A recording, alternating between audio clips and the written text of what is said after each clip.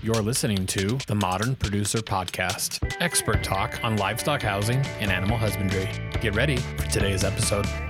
Well, good day and welcome to this edition of the Modern Producer Podcast. Glad you guys decide to join us today. Sitting here in our Sioux Falls office with a friend of ours, Dillan Meyer from McFleeg Feeds today. Decided we're just going to have a conversation somewhat about what he does in this industry, some of the stuff he's seen, the path that he's followed to get into this industry, and let's see where it goes. Hopefully we can make it interesting for you. So with that, Dillan, welcome to our offices and to the Modern Producer Podcast. Why don't you go ahead and introduce yourself officially and give us a little bit of background? All right, well, thanks, Tim. I'm Dillan Meyer. I work with a company called McFleeg Feeds out of Watertown, South Dakota. I deal mostly with outer egg colonies in North and South Dakota and western parts of Minnesota. I do a lot of turkey production. I have a few hog accounts as well, and my job is to basically be an on-farm consultant, trying to maximize profits and get the most back for the producer. So how long have you been working with feed specifically, or with McFleeg's? With McFleeg, I started in the fall of 2014. Okay, so it's been a few years already. Yeah. And prior to that? I worked for a company called Hypor, which is a division of Hendricks Genetics on the swine genetics side. I started that in the spring of 2012. Sure. And that was basically a premise of move anywhere in South Dakota that you so choose. You're going to be our guy working with the colonies. So. Gotcha. I guess I don't even know the answer to this, so I'm going to ask, are you a South Dakota boy, or where are you originally from? No, originally actually born in Iowa, raised mostly in Minnesota, and then... then you came home. First moved out to South Dakota, which I love. Currently, we unfortunately right now live in Minnesota, but South Dakota is where we will call home someday. You just said unfortunately, which means you're going to probably irritate somebody living in Minnesota at this point. Well, then so be it. Don't blame you. It's a beautiful state. I just wouldn't want to pay the taxes. Exactly. So where did you go to school then? I went to school at Iowa Lakes Community College in Emmitsburg, Iowa. Okay. Yeah. Okay. And then when I got my job with Hypor, like I said, they told me to move anywhere in South Dakota. My wife happened to be going to school in Brookings at SDSU, so... girlfriend at the time, wife now. Sure. We decided to move up there, and that's where I got my start. Oh, cool. And you said since 2012, then you've been working with the colonies, with the industry and with the colonies. Yep. Gotcha. Yep. So what made you change from genetics to nutrition? I think I saw an opportunity within the colonies to just be able to broaden my horizons. I like doing something different every day, and the only thing I could think of while working in the colonies doing something different is feed, because currently I get to, look at turkeys, look at pigs, I get to do some cattle. I have a lot of opportunity throughout the colonies and throughout the state of South Dakota, truly, to be able to do something truly different every day. Sure. So is your formal education training related to genetics or nutrition specifically then, or what? Swine in particular. Okay, yep. Gotcha. Okay. So we could touch on some genetics, but mostly swine production and some management. Okay. Now that you've transitioned over, you're now working with swine and like you said, cattle, but also turkeys quite a bit, which is where we got to know each other. There's got to be a bit of a difference between the species. Yeah, there's a lot of difference. Coming into the industry as a hog guy, and then learning at McFleeg today, we feed a lot of turkeys, and so the key there was to take what I learned or what I knew from the hog industry and try to transition myself into the turkeys. And actually, it seems like two very different creatures, and it's really strangely more related than you would think. We deal with the same similar problems. The one major difference is you have a much shorter intestinal tract to get all of the nutrients in that you need. So a bird of flight does not carry a lot of extra baggage with them, so they have a much shorter intestinal tract than other creatures do. And so it's basically we got to get as much nutrition in as we can in a shorter amount of time, in a shorter amount of space. Well, I'm going to mark that down. I just learned something new again today. I didn't actually ever think of it that way. You have a preference or a favorite type of species, or is it just different? I would have, 6 years ago, I would have never thought that I would enjoy turkeys, and I have to say that's probably where my preference is today. I do have to say my fallback is swine is how it feels today, and swine is actually my specialty. So I enjoy that aspect of it, that my fallback could actually potentially be my specialty. But I think more and more it's becoming, I think if I had to pick, I do enjoy the turkeys. It's an interesting game. It's a vertically integrated market. It's completely different than that of the swine industry, and it's been fun to learn and adapt to. I think perhaps the poultry in general, the rollover, the turnover between flocks, between even genetic changes, between your ability to improve things probably has a shorter time frame than you would look at maybe in hogs, would it not? Yeah, correct. There is a huge advantage to, there's a disadvantage, but I see a huge advantage to having basically we have 140 days from poult to slaughter, and that's, whereas in the pigs, we're feeding to 270 pounds, 280 pounds, and, we want to get there as fast as we can and as efficiently as we can, but if you had to hold a day or two, you could to make that weight. Turkeys is, we find out the week ahead of time that they're selling next Thursday. So that's your end point. Yeah. Either you're there or you aren't. So we had 19 weeks up until now to get it figured out. Next Thursday marks the 20th week, and that's the sale date. And so that part of it can be an advantage because you're done with that flock then. Yeah, You're done. You can start Thursday, over. And you're done with that flock, and a week later we're putting 4-week-old birds back in that barn, and we're starting through. So you can implement change flock to flock, placement to placement, and you can see some results faster than you can, say, in a continuous flow like a sow farm. so you get the advantage of turning over fairly quickly with turkeys, but on the flip side, is there some advantages maybe with having with hogs maybe a little bit of a longer period or a lag time in terms of your ability to input nutrients? Yeah, and I would say one major difference that I can see with having a continuous flow, it can be a detriment or it can be a positive, but your current health status. If you can maintain a good health status, we're not bringing animals into that farm, we're only exiting animals. Whereas on the turkey side, we're bringing animals in every 5 weeks we're starting a placement, and that can be, we're just opening our doors over and over again. So you've got extra biosecurity risks, we have extra challenges there, but as far as the hog versus the turkey, the hog, I don't know if this is true or not. I say sometimes that turkeys are meant to grow and not so much to live, and that just means that they're fast gainers, they grow big. They're not nearly as sustainable maybe as a hog. They're not as tough and rugged as a hog. More like a race car on high energy fuel. Exactly, that's exactly what it is. Go fast, break down easy. Yep, that's exactly what it is, and there's advantages and disadvantages built in just in that, just what you said just there. I mean, it can be a problem. Okay. So you see other challenges or things you like, or the variance between the species. Where do you see it really? Because I mean, I work with both sides of that, obviously myself, but more on the equipment side, and for us it is significantly different. With hogs, we're working with a highly intelligent, highly social animal, and with turkeys, you're just working with something that wants to kill you if it can. So, I mean, what do you see from your side?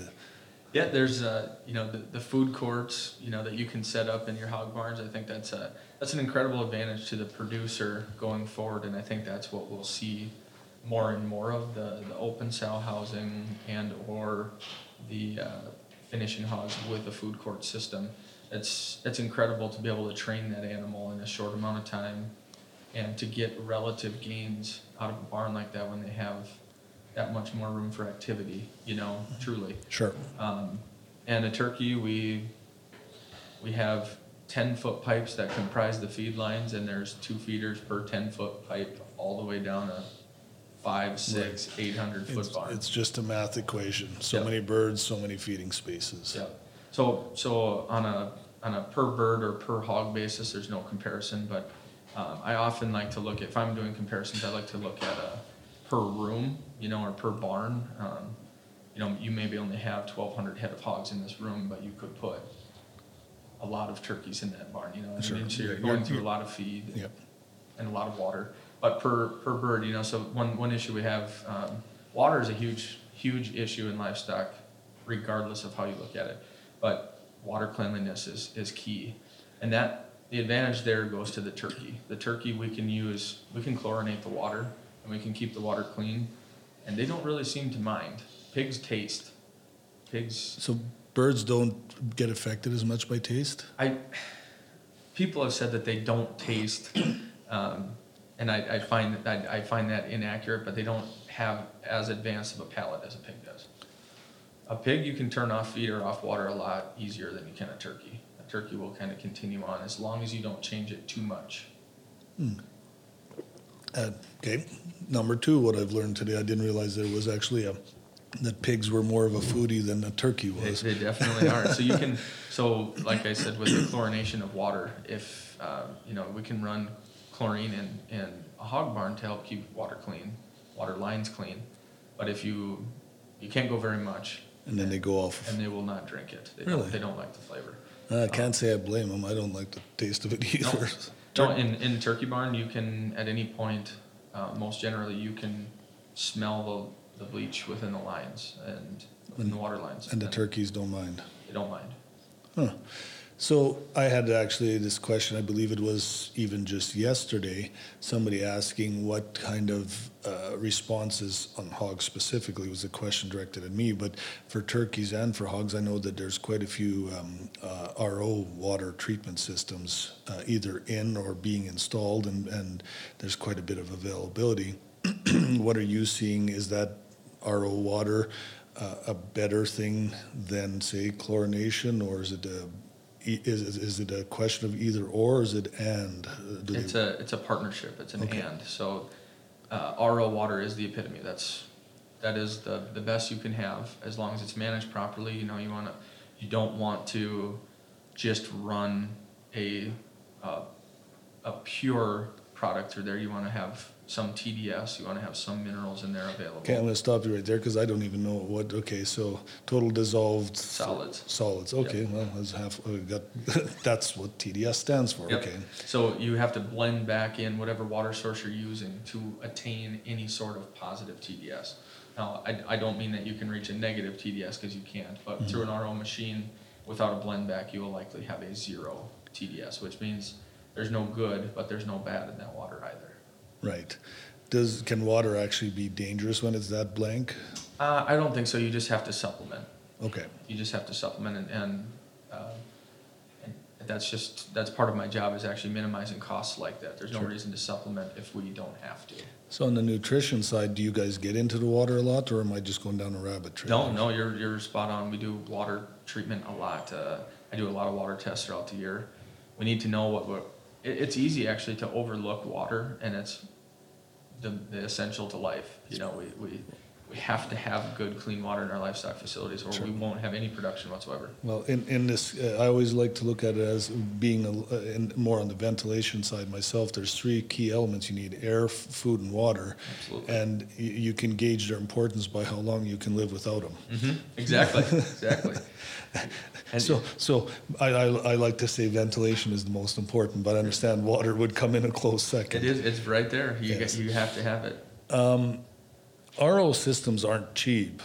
No. Or do they pay for themselves? Yes. The short answer is yes. So I have some farms that start with a base well water program. If you would like to switch your farm from well water to RO water, your payback is immensely faster. You could pay that system off in a relatively quick time, just in production.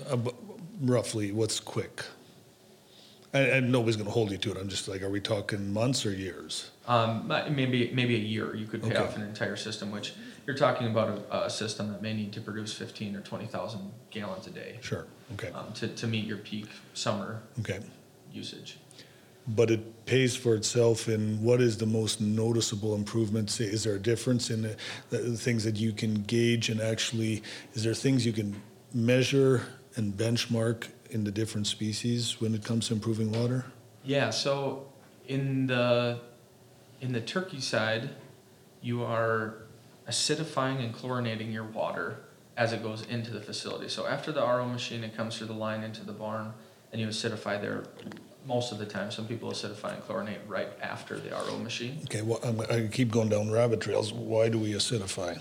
We want to drop the pH for the turkey's Okay.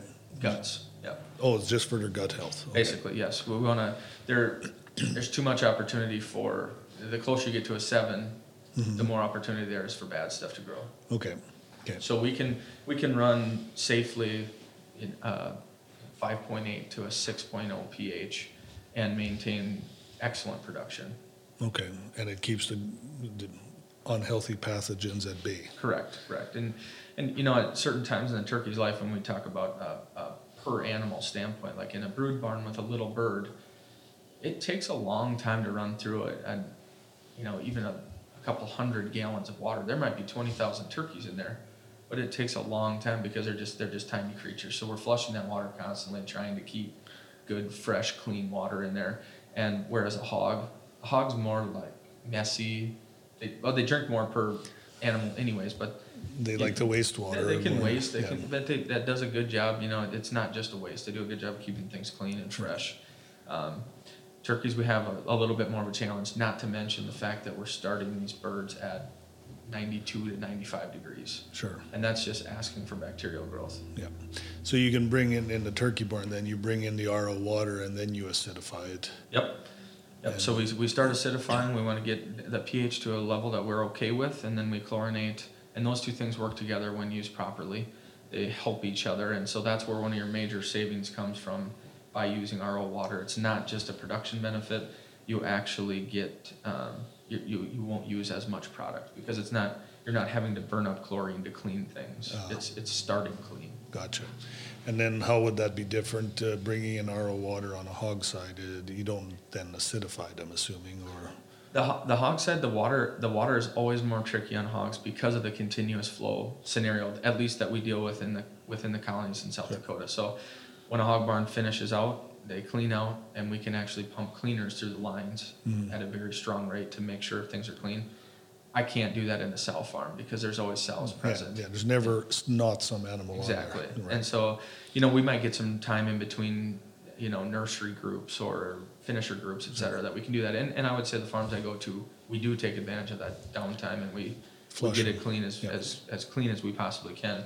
But RO is absolutely a health benefit to the hogs as well. There's no question on the about cell it. side, then, because you can't flush the lines starting with clean We've water. got to keep it clean.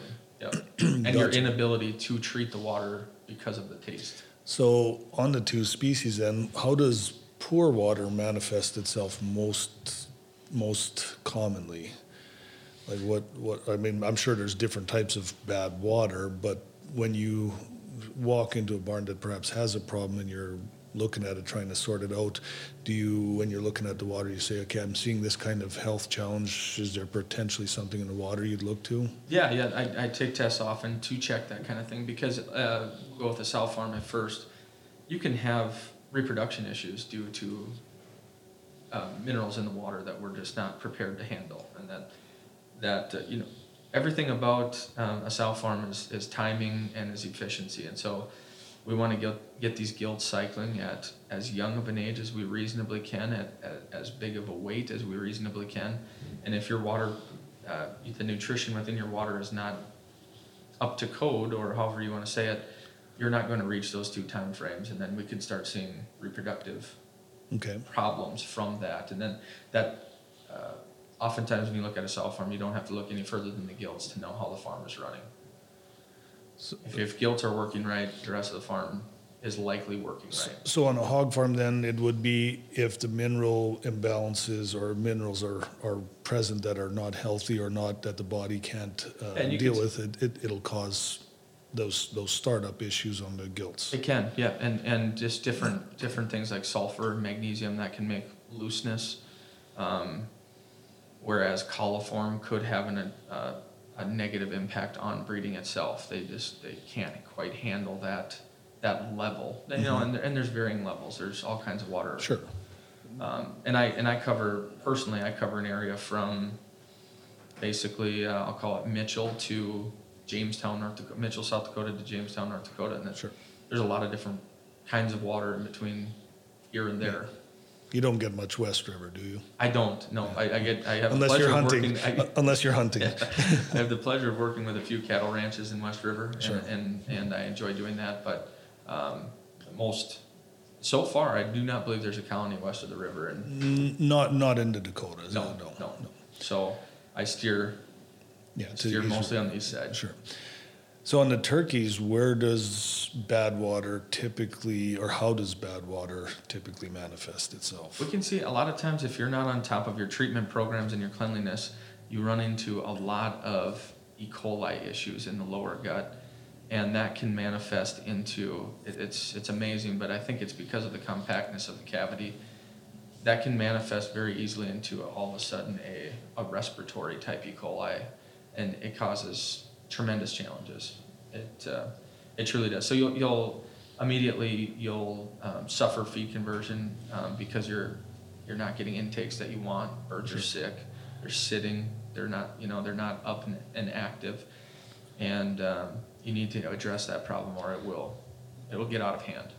And I'm assuming then if it's bad water, that'll foster stuff like that, E. coli and just asking it to grow. Your med usage is going to go up. Yep.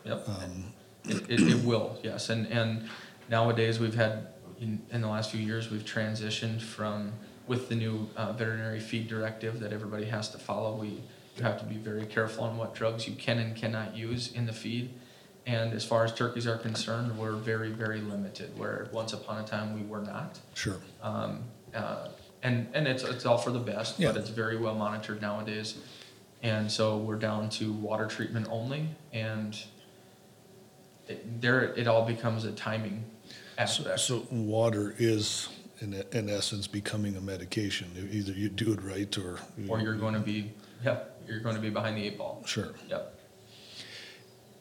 So you said RO is your pinnacle, the best type of water. Is there other types of water treatment opportunities that are comparable? If you have to, rural water is never a bad option. And before I said if you're comparing to well to RO, your payoff is very quick. If you're going to compare from rural to RO, your payoff will be slightly longer, but it will still be there. Sure. It all depends on how long your entity plans to be working there, which in the case of the colonies happens to be quite a while. Yeah, and rural water is not necessarily perfectly clean itself. Nope. It's safe, but doesn't mean it's perfectly balanced with minerals or any kind of content. Correct, and they add chlorine to keep safety there, and we all know that. And that brings up a whole new topic, which is when vaccinating. In hogs or in turkeys, but in turkeys we do a lot of vaccinations just to prepare them for the 20 weeks to come. But if you don't have the chlorine levels of your rural water in line, you can kill that vaccine and make it useless. A zero sum. Sure. Yeah. So actually a negative sum because you've paid for the product and did not get a response. Yeah, you've got money gone and no advantage whatsoever. Didn't really mean or plan to get off on the water trail, as it were. I guess looking at it from more the solid side, the feed sustenance side, how much of that, like water is interesting. You can do this with RO. You can make a lot of difference with making sure it's clean, the right mineral balance, and everything. What are your advantages, disadvantages to start to play with different things in the feed? Where do you really have some flexibility in improving or seeing some challenges? There's huge advantages to feeding a product like meat and bone meal in turkeys. You can have a very, very cost-effective advantage using meat and bone. That the turkeys convert better and they gain better. But we don't. The reason I bring that up as a variable is because certain farms, they're not allowed to, or they choose not to have meat and bone meal. Like, I know you remember the PEDV scare. Sure. So that was a huge stigma for a long time, and I won't say that it's right, wrong, or indifferent that it could be coming to the farm. If I was a sow farm manager, I would not want anything that had the potential to bring it to my farm on the farm. Right. So, since then there's been a lot of people that have branched back into meat and bone meal, and it's been a very positive for the turkey growers. Because birds in general, I'm not sure if every bird, but the ones we work with, they are not herbivores. They're made to consume some animal product. Some animal protein is. And they really thrive on it. They truly do. Mm-hmm. And that goes back to the shorter intestinal conversation, and their intakes are just not near what, we're starting a bird at virtually a zero weight as soon as they're hatched. Mm-hmm. And we're finishing birds oftentimes 45 pounds and over. Yeah, I've seen a few flocks go in at 50 pounds, but those are 21 weekers. But it's impressive. So you're starting this from 0 to 45 and up, and that's a lot to get in on that bird that's not really eating all that much. So with the changes in public perception and everything, how much has that impacted your ability to put, animal byproducts back into the feed?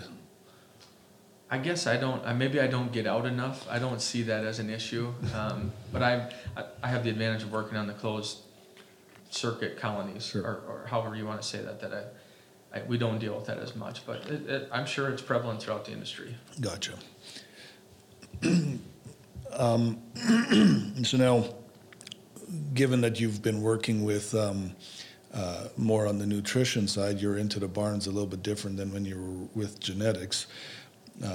What are you seeing these days on the barn design, barn construction side? Where's the interesting parts for you? It's interesting the differences that have come with my jobs and the similarities. And one of them is, above all else, you know this better than anybody, that the animal, whether it's a pig or a turkey it doesn't matter. It will tell you what's comfortable and what's not. And that's what I was looking for before, and that's what I'm looking for currently. That's one of the things I do every day. And I think in these wonderful, lovely weather conditions that we're blessed with up in these parts, I have to say that I've been kind of leaning more towards a tunnel barn as of late. Most production in turkeys in South Dakota and North Dakota is stick-built curtain barn. Yeah, historically it has been some form of naturally ventilated finishing. Some with a ridge vent going down the center of the barn and the peak. Now some of the colonies, actually quite a few, have retrofitted. They've closed that ridge off, they've capped it, and then they've put in chimney fans. And that's been, with the addition of chimney fans, you need to add inlets, but it allows a lot more opportunity for ventilation during the winter. And with a turkey, we can run on the cold side of the temperature scale. We can actually run finisher turkeys down to 55 degrees in a barn. Actually, and it increases intake dramatically. What is there? I'd probably have a chart someplace, but the thermal neutral zone for optimum temperature for a turkey when they're wearing a feather blanket all the time. It's lower than you think. Yeah. It's much lower than you think, and often even in these barns, we'll even take a curtain barn that you would think maybe isn't the most thermally sound building. Most guys in the dead of winter, by 14 weeks, they can turn all heat off. And just live on the regain. Yes. That much heat. Yeah. But I see the barns they're being retrofitted often. The ridge just isn't working anymore like it once did. It was high maintenance and high energy loss without being terribly effective. And actually, I've heard nightmares. It can be dangerous. When it goes wrong is usually when there's ice on the roof. Mm-hmm. And I don't like going on icy steel roofs. No. And no one does. It also creates nice snow drifts that tend to break the back of barns if it's the wrong time of year or a weak barn. It certainly can. But we're seeing a transition now into the chimney setup for sure in still a stick-built curtain barn, which there's a lot of great production that's coming out of those. But I think going forward, we will see more and more hard-sided, tunnel ventilated. Sure. And we've had some common experience at certain places where we've worked together, and we've seen that, when the barns are fully operational, it's hard to beat the controllability. Absolutely. In a tunnel ventilated barn, you have control over everything. Yep. Night and day. Granted, we've learned some things too, haven't we? That concrete takes a lot longer to finish curing than you would think it does. It does. It actually releases a lot more moisture than the average soul would think, and it can make for some literally sticky conditions for a little while. But I have to say, those barns and those builds, they've been, once you get through that phase, it's tremendous. One of the things we have noticed, and we've talked about it on and off, is that curtain ventilated or naturally ventilated barns that might have some chimneys for wintertime tend to run a little bit high on the humidity levels, the litter tends to be a little bit more damp. You definitely don't ever see a dust problem in wintertime, which is fine, although if you let that get out of control, you might have an ammonia problem because your litter is too damp. With tunnel ventilated barns, we tend to see the opposite, where it's hard to keep them damp enough or they get dusty. So what is what would you see, what are the various challenges from the two different? One, you might have a little bit too damp litter and some ammonia. It might be hard on the feet or the pads on the feet, but what the dry might be, what respiratory issues you're seeing? Yeah, you can definitely get respiratory from the dust, but I think nobody would argue with the fact that more issues come from wet than dry, because one thing about dry is it's dusty, you are correct, but only when you've just been in there, typically. Sure. Turkeys are not in there running around in circles. Not dancing around when you're not around. Right, yeah. When you're not around, it's fairly calm in those barns, and I see that often where I just like any pig barn that you've ever been in, you look to see in before you open the door to get a good picture of what comfortability is. Sure. Because once you walk in, it's over. Then you're the center of attention. Right. So as soon as I walk into a turkey barn, especially with good healthy turkeys, they come running from all corners and they can make it dusty. But wetness comes with foot problems. It can come with the foot pads can get cracked and infected, and it doesn't do you much good to have a 45-pound turkey if it can't walk. No, and that's a write-off. That's a really big problem. And even then, the ammonia levels must be creating their own respiratory issues as well. And for the humans working in there, not just the turkeys. Right. It certainly can.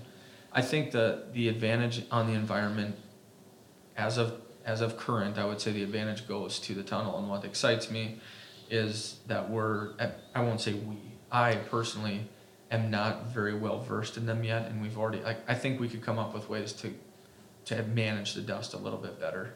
I think with the short amount of time that I've had to work with these tunnel barns, they're a great environment, especially in the wintertime. And that's actually supposed to be their special time should be in the summer when it's hot. I mean, that's what we guys build them for, is to keep their birds safe in the summertime. And I've really fallen in love with them in the wintertime as well. Yeah, having those closed barns or those tight, insulated barns. High efficient.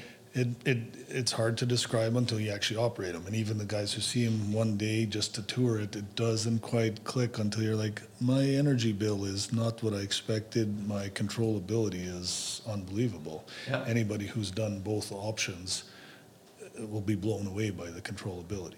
And I'm sure this is a small factor to most, unless it has happened to you, but that one time when you have a curtain-sided barn and an owl was able to manage to sneak his way into the barn and you lost thousands of birds, we don't have that problem in the tunnel ventilated barns. And that's, I guess that even in general with the our past history in this area of avian influenza, having those closed barns certainly makes it a lot safer. It certainly can. Yeah. When it comes to diseases as well. And right now, geese are moving back up. I mean, this is the time of year that was devastating 5 years ago, and we what year was that came through? I want to say it was. It's a little more than 5 years. Already. 6. I was working with McFleeg at the time, so okay, it wasn't that far back then. No, I think it was the spring of 15. Gotcha. I think, but either way, it's something that we hopefully never see again. And you're right. A closed system barn obviously has an advantage there. Mm-hmm. So, what's your favorite part of what you do? I like looking at turkeys. I like looking truthfully. Okay, sorry. There's too many turkey jokes. I just about blurted some out. Like you must know the answer, but what's the what? Oh, I'm not even gonna go there. The only thing more dumb than a turkey is the guy raising them. Yeah. Oh, I heard it always the guy who feeds them. That too. That too. It's hard to soar with the eagles when you're working with turkeys. I've heard that one many a time. Yeah. I get it, but truthfully, farm to farm, there's so many different challenges. None of the two are the same. And for me, I don't know if I would consider myself a problem solver, but it does provide.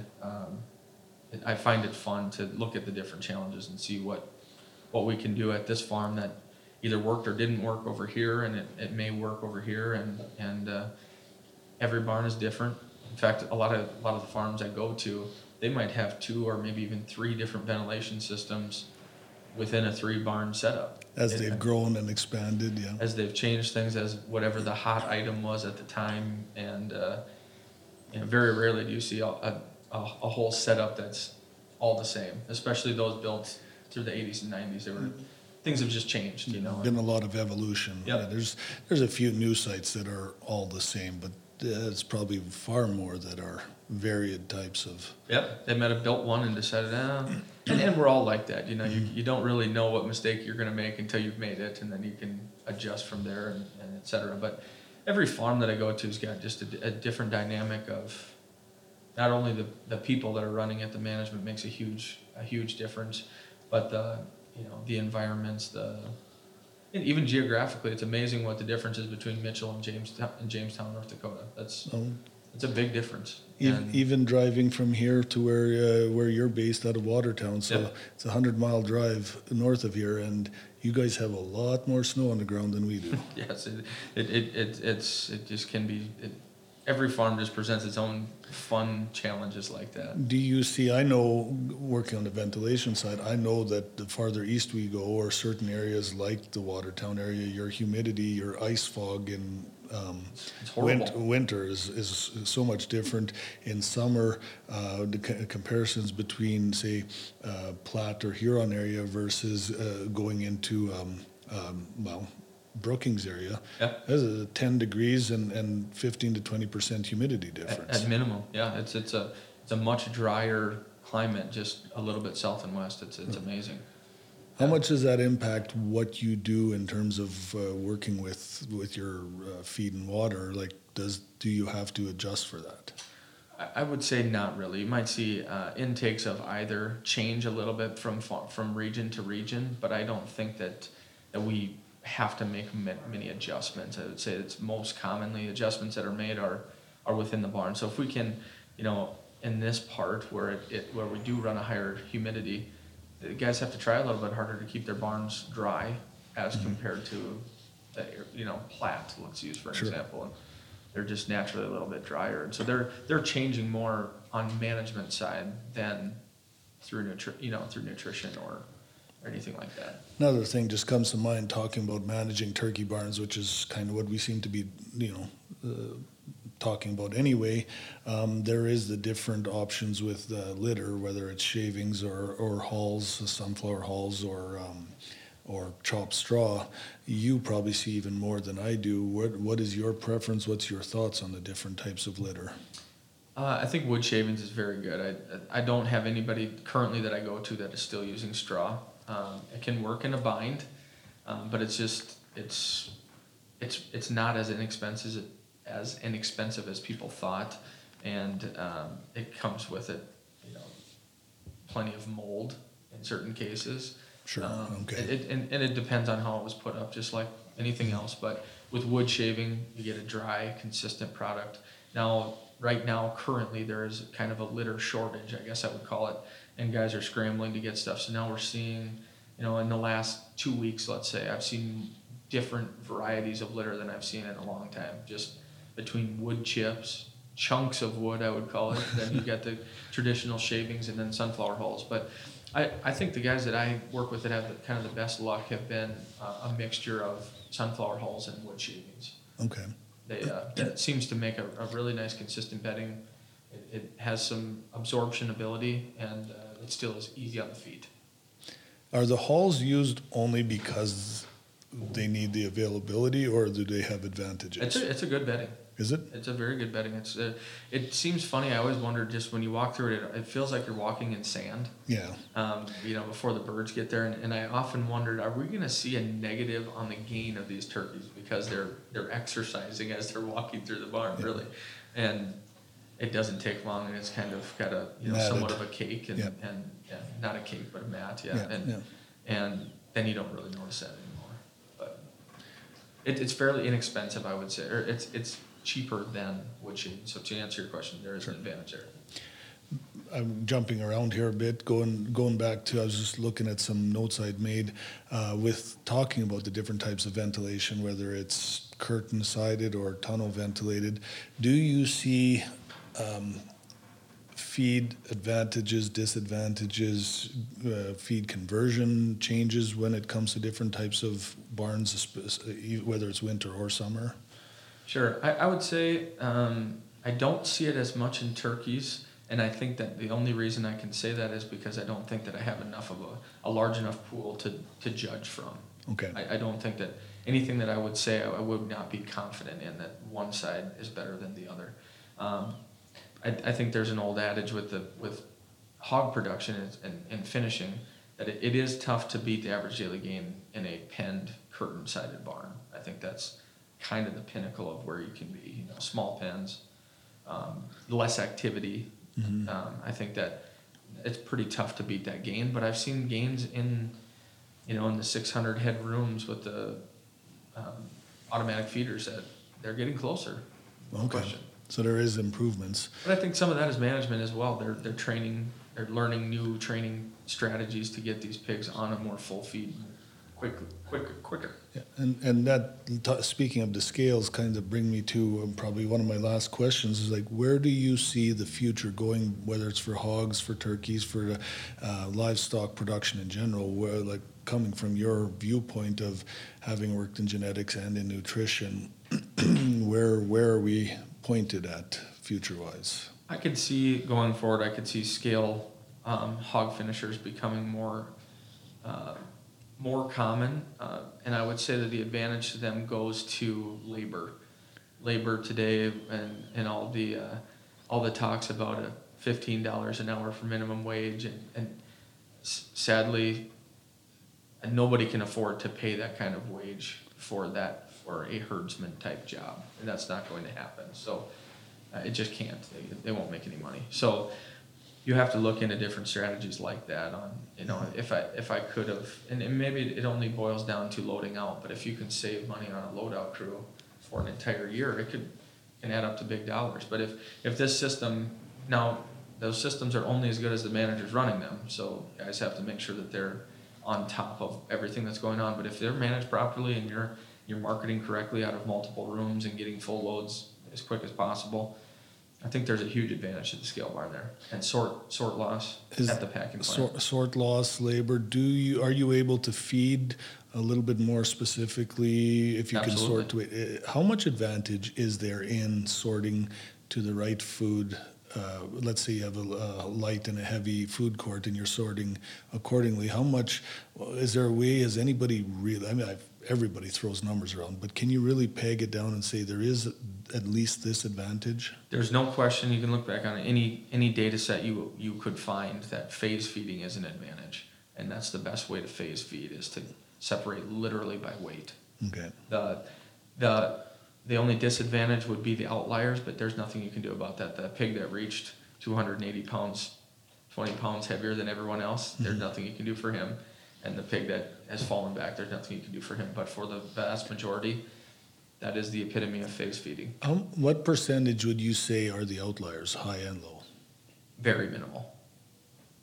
Would it make sense, this is some of the just came to me, would it make sense to identify those earlier and actually Have take a different them program. different pen, perhaps take them to a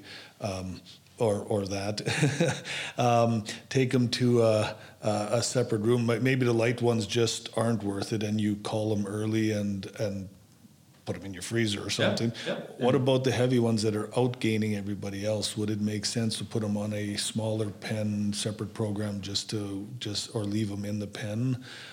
Most commonly, we have a continuous flow system, so there's usually a way to graduate them find faster. a way to graduate and also to demote those others. And some of the systems that I see lately, they have a separate cleanout room for when they are finishing out a group. If there's 20 head left in there, we can go put them somewhere else and we can restock that room. But I guess back to my question is, would it make sense to identify those early and just pull them earlier, and put them in a specialized program apart from the scale room? Yes, that very small percentage of those that are going to remain the bottom percent for the laggards. I think they would benefit, yes, from less competition from pigs more equal size, and therefore rations that are properly fit for them. So looking at a scale barn design, one might want to actually think about actually having a special program room of some sort for those animals. Yeah, you sure could. And I've seen more lately, at one farm I go to in particular, they found a way to add a small sick pen, and that has even been a huge advantage. It's amazing how often you can actually re-release a pig that he needed a little time on his own, and just to catch up, no competition. And he might have been that outlier also that didn't figure out how to walk through the scale. That can happen. Sure. Yeah, I'm sure there is a certain percentage, and I think most guys try to make, okay, I have a scale room, I'm going to make this work, and then when you have your 2% that on this particular batch that just aren't working well, maybe it would be better just to admit these pigs aren't well suited to this big pen. Exactly. And I bring this option up a lot in turkeys and in pigs, and I say, just in my own life, I know this can be true, but if I took, you could see an anomaly in a turkey barn, and I'd say, somebody might ask, well, what's this and why did this happen? And I don't always have a good answer. Typically my answer is, well, if I put 20,000 people in here, I bet we'd find a weird one. And the same in the scale. We got a couple people in this office, and we're pretty sure we're going to... And no different in the scale barn. If you put 600 people in there might be somebody that isn't figuring out how the rest of the world is working. Yeah. We're not going to get started on that. We're supposed to cut this off under an hour, so that might take us all day. But I think it would be good to identify early on and get more full value pigs out that way, guaranteed. Okay. All right. Is there anything that I neglected to bring up that you might want to add to the?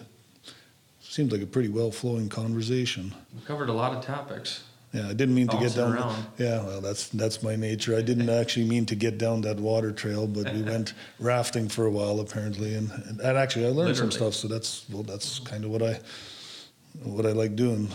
So anyway, I guess then that probably is a good point to wrap it up, Dylan. I appreciate you coming in, and normally I let some people do a plug, but we got McFleeg's name in there a bit at the beginning, so we'll leave it at that. We do appreciate them giving you the time to come and do this, and again, thanks. Yeah, thank you very much.